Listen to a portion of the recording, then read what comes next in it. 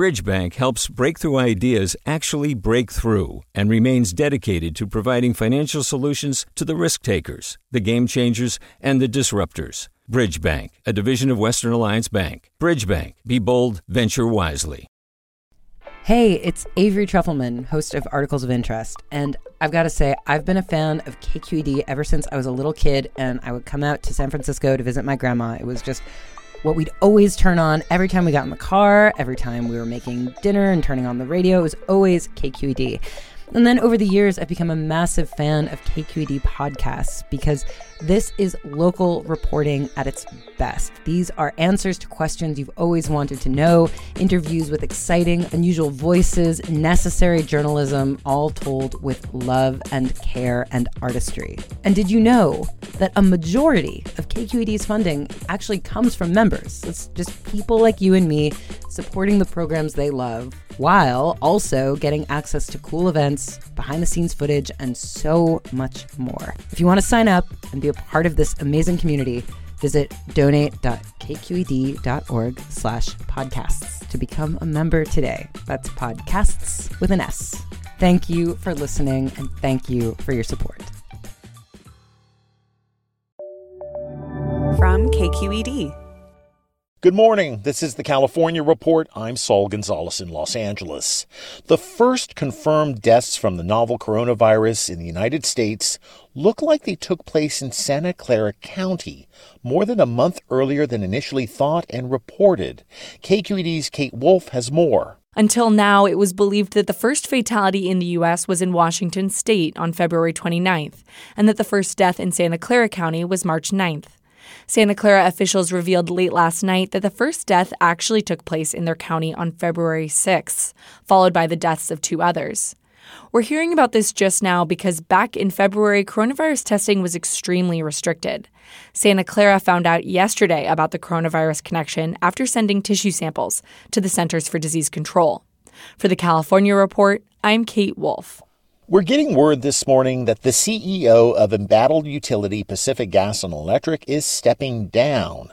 The California Report's Lily Jamali joins us now with the latest. That's right, Saul. Bill Johnson joined in May of last year, just a few months after the utility entered into bankruptcy protection following 2 years of wildfires caused by PG&E equipment. PG&E says Johnson will stay through June 30th. That is a state-mandated deadline to exit from Chapter 11, which would allow it to tap a state insurance fund in case of future fires. Jared Elias is a bankruptcy professor at UC Hastings. Here's what he had to say. He got the company through the bankruptcy process, hopefully, but then he's handing off the job of actually getting the company out of bankruptcy after the judge approves the plan, and then dealing with next year's fire season to someone else. Still a lot of issues being worked out in this bankruptcy. William Smith, a former executive at AT&T, has been named interim CEO. That's the California Report's Lily Jamali. Golf courses, beaches, and parks are starting to open again as some California cities and counties begin to ease stay-at-home orders put into place to slow the spread of the coronavirus. But Governor Gavin Newsom is warning against reopening too fast because the number of positive tests, hospitalizations, and deaths have actually ticked up, not down. Practicing physical distancing has worked to keep those numbers relatively modest in terms of growth. But if we pull back too quickly, those numbers will go through the roof. Newsom says local governments can decide to ease restrictions, but they still must comply with any state orders. And file this under something you probably already know. With COVID-19 infections and deaths in the state rising, lots of Californians are worried about their health and finances. But a new poll turns those worries into numbers. KQED politics editor Scott Schaefer has more. The Public Policy Institute of California survey finds that nearly 80% of Californians are either very or somewhat worried about themselves or a family member getting sick from COVID-19.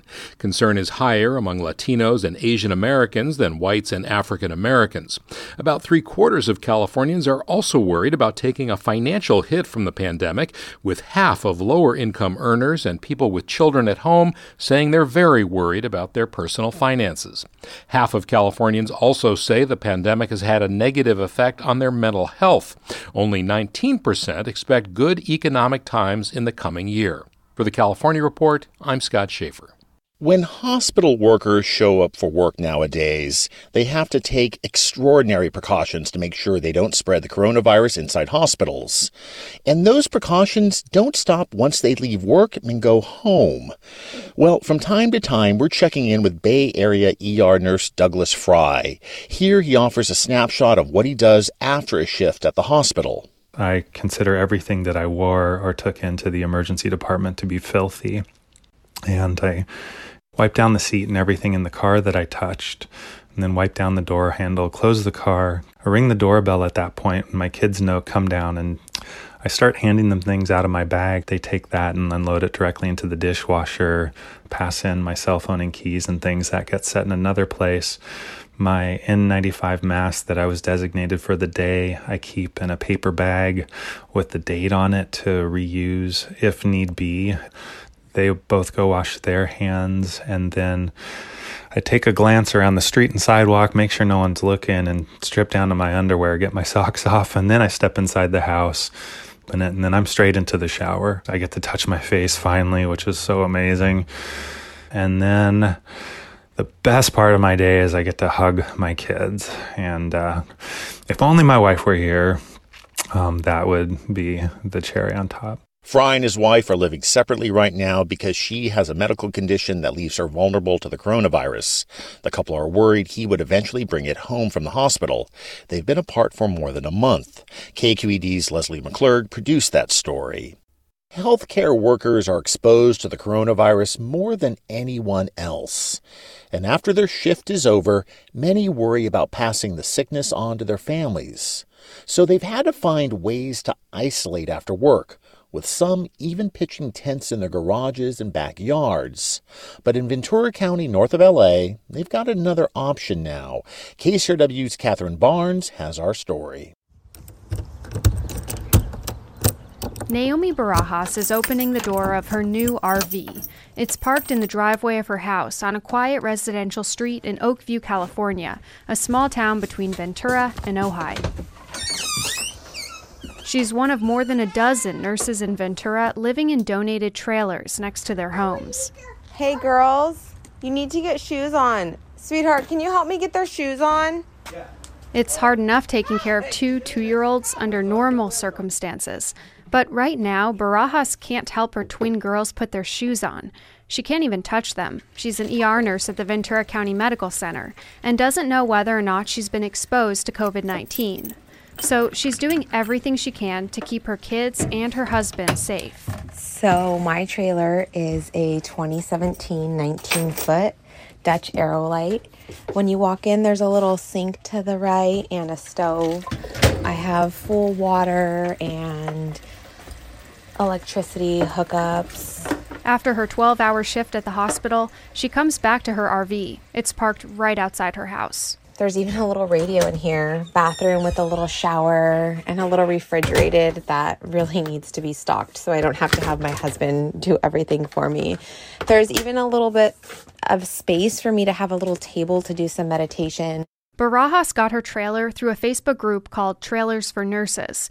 Angie Morales started the group. She lives in Ventura and is also a nurse. The Trailer for Nurses idea began with a personal need. I thought it would be ideal for me to have a trailer on my property and be able to self-isolate.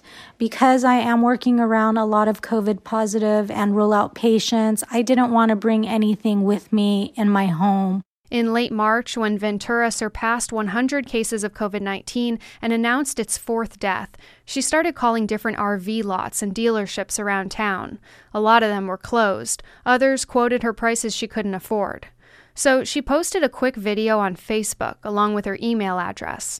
Many nurses have resorted to sleeping in their cars or pitching tents. I simply feel it's not necessary. We just need a safe place to take a shower and sleep and feel safe that we're not bringing this virus into our homes. We take care of our communities, and we hope our communities are willing to help take care of us. If you are a business owner of a travel trailer lot or RV lot and you are able to help sponsor us, please contact me. The idea took off. Now, when Morales isn't working, she's running a quasi-matchmaking service, pairing hardworking nurses with unused RVs they can park on their property. So far, her group has made 14 matches, including herself. Her trailer came from Mark Dragonchuk, who runs an RV rental business that would typically be taking off for the summer season right now. Normally, he rents out his 8 trailers for about $100 a night to California road trippers, May through September, bringing in about $50,000 a year. But this summer, all the reservations that we had, people had canceled, and not necessarily because they wanted to. It's mostly because where they were going, it was closed. So when he saw nurses were looking for a place to live, he started delivering them free of charge, or almost. I do have to charge them $1 just to make it an actual transaction so insurance stays in effect. He drops each trailer off, makes sure it's level, and shows the nurse how to hook it up to electricity, water, and plumbing. He says it's the least he can do. You know, if you're dealing with this kind of situation and you're putting your life at risk, you know, going in and dealing with COVID-19 patients, I couldn't imagine doing it. I commend them and happy that I can do something that makes their lives a little easier when they come home. As cases continue to rise in Ventura County, Marilla says she feels guilty every time she enters her house, even just to do laundry.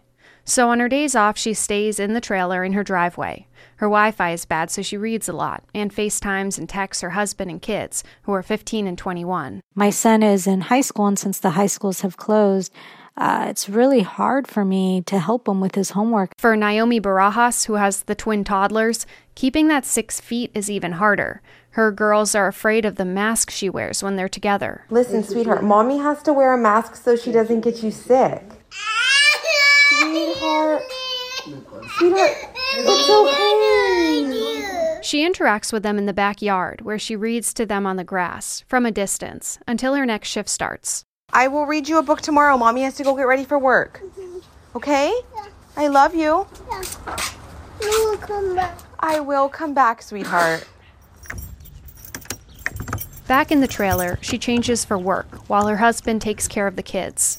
People are praising all of the frontline workers, which is appreciative, but there's so many spouses at home holding up the family frontline. The Trailers for Nurses Facebook group is getting new requests and donations each day.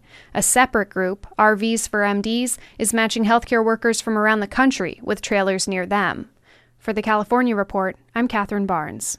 And finally, Lewis McAdams has died. A poet and environmentalist, for more than 30 years, McAdams championed the restoration of the Los Angeles River through his art and activism, and by founding the group the Friends of the LA River. When McAdams began his work in the 1980s, the 51-mile-long waterway, encased in concrete, was often ignored or treated as the butt of jokes.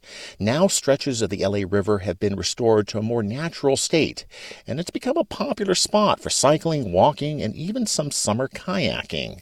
Here's Lewis McAdams reading a portion of his poem, The River.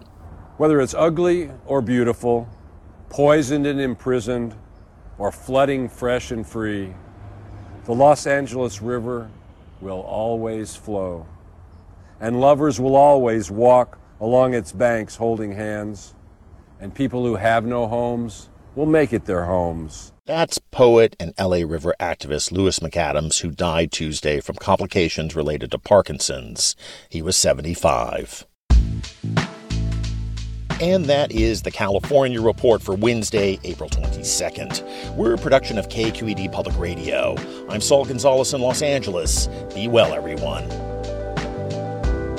Support for the California Report comes from California Earthquake Authority, offering earthquake insurance to help Californians protect their financial futures. EarthquakeAuthority.com. Personal Capital, offering customized, socially responsible investing options to align with personal values, addressing environmental, social, and corporate governance. Personalcapital.com. And Eric and Wendy Schmidt, whose Fund for Strategic Innovation supports transformative ideas that benefit humanity while protecting the natural world, recognizing through science the interdependence of all living systems. Hi, it's Terry Gross, the host of Fresh Air. We bring you in-depth, long-form interviews with actors, directors, musicians, authors, journalists, and more.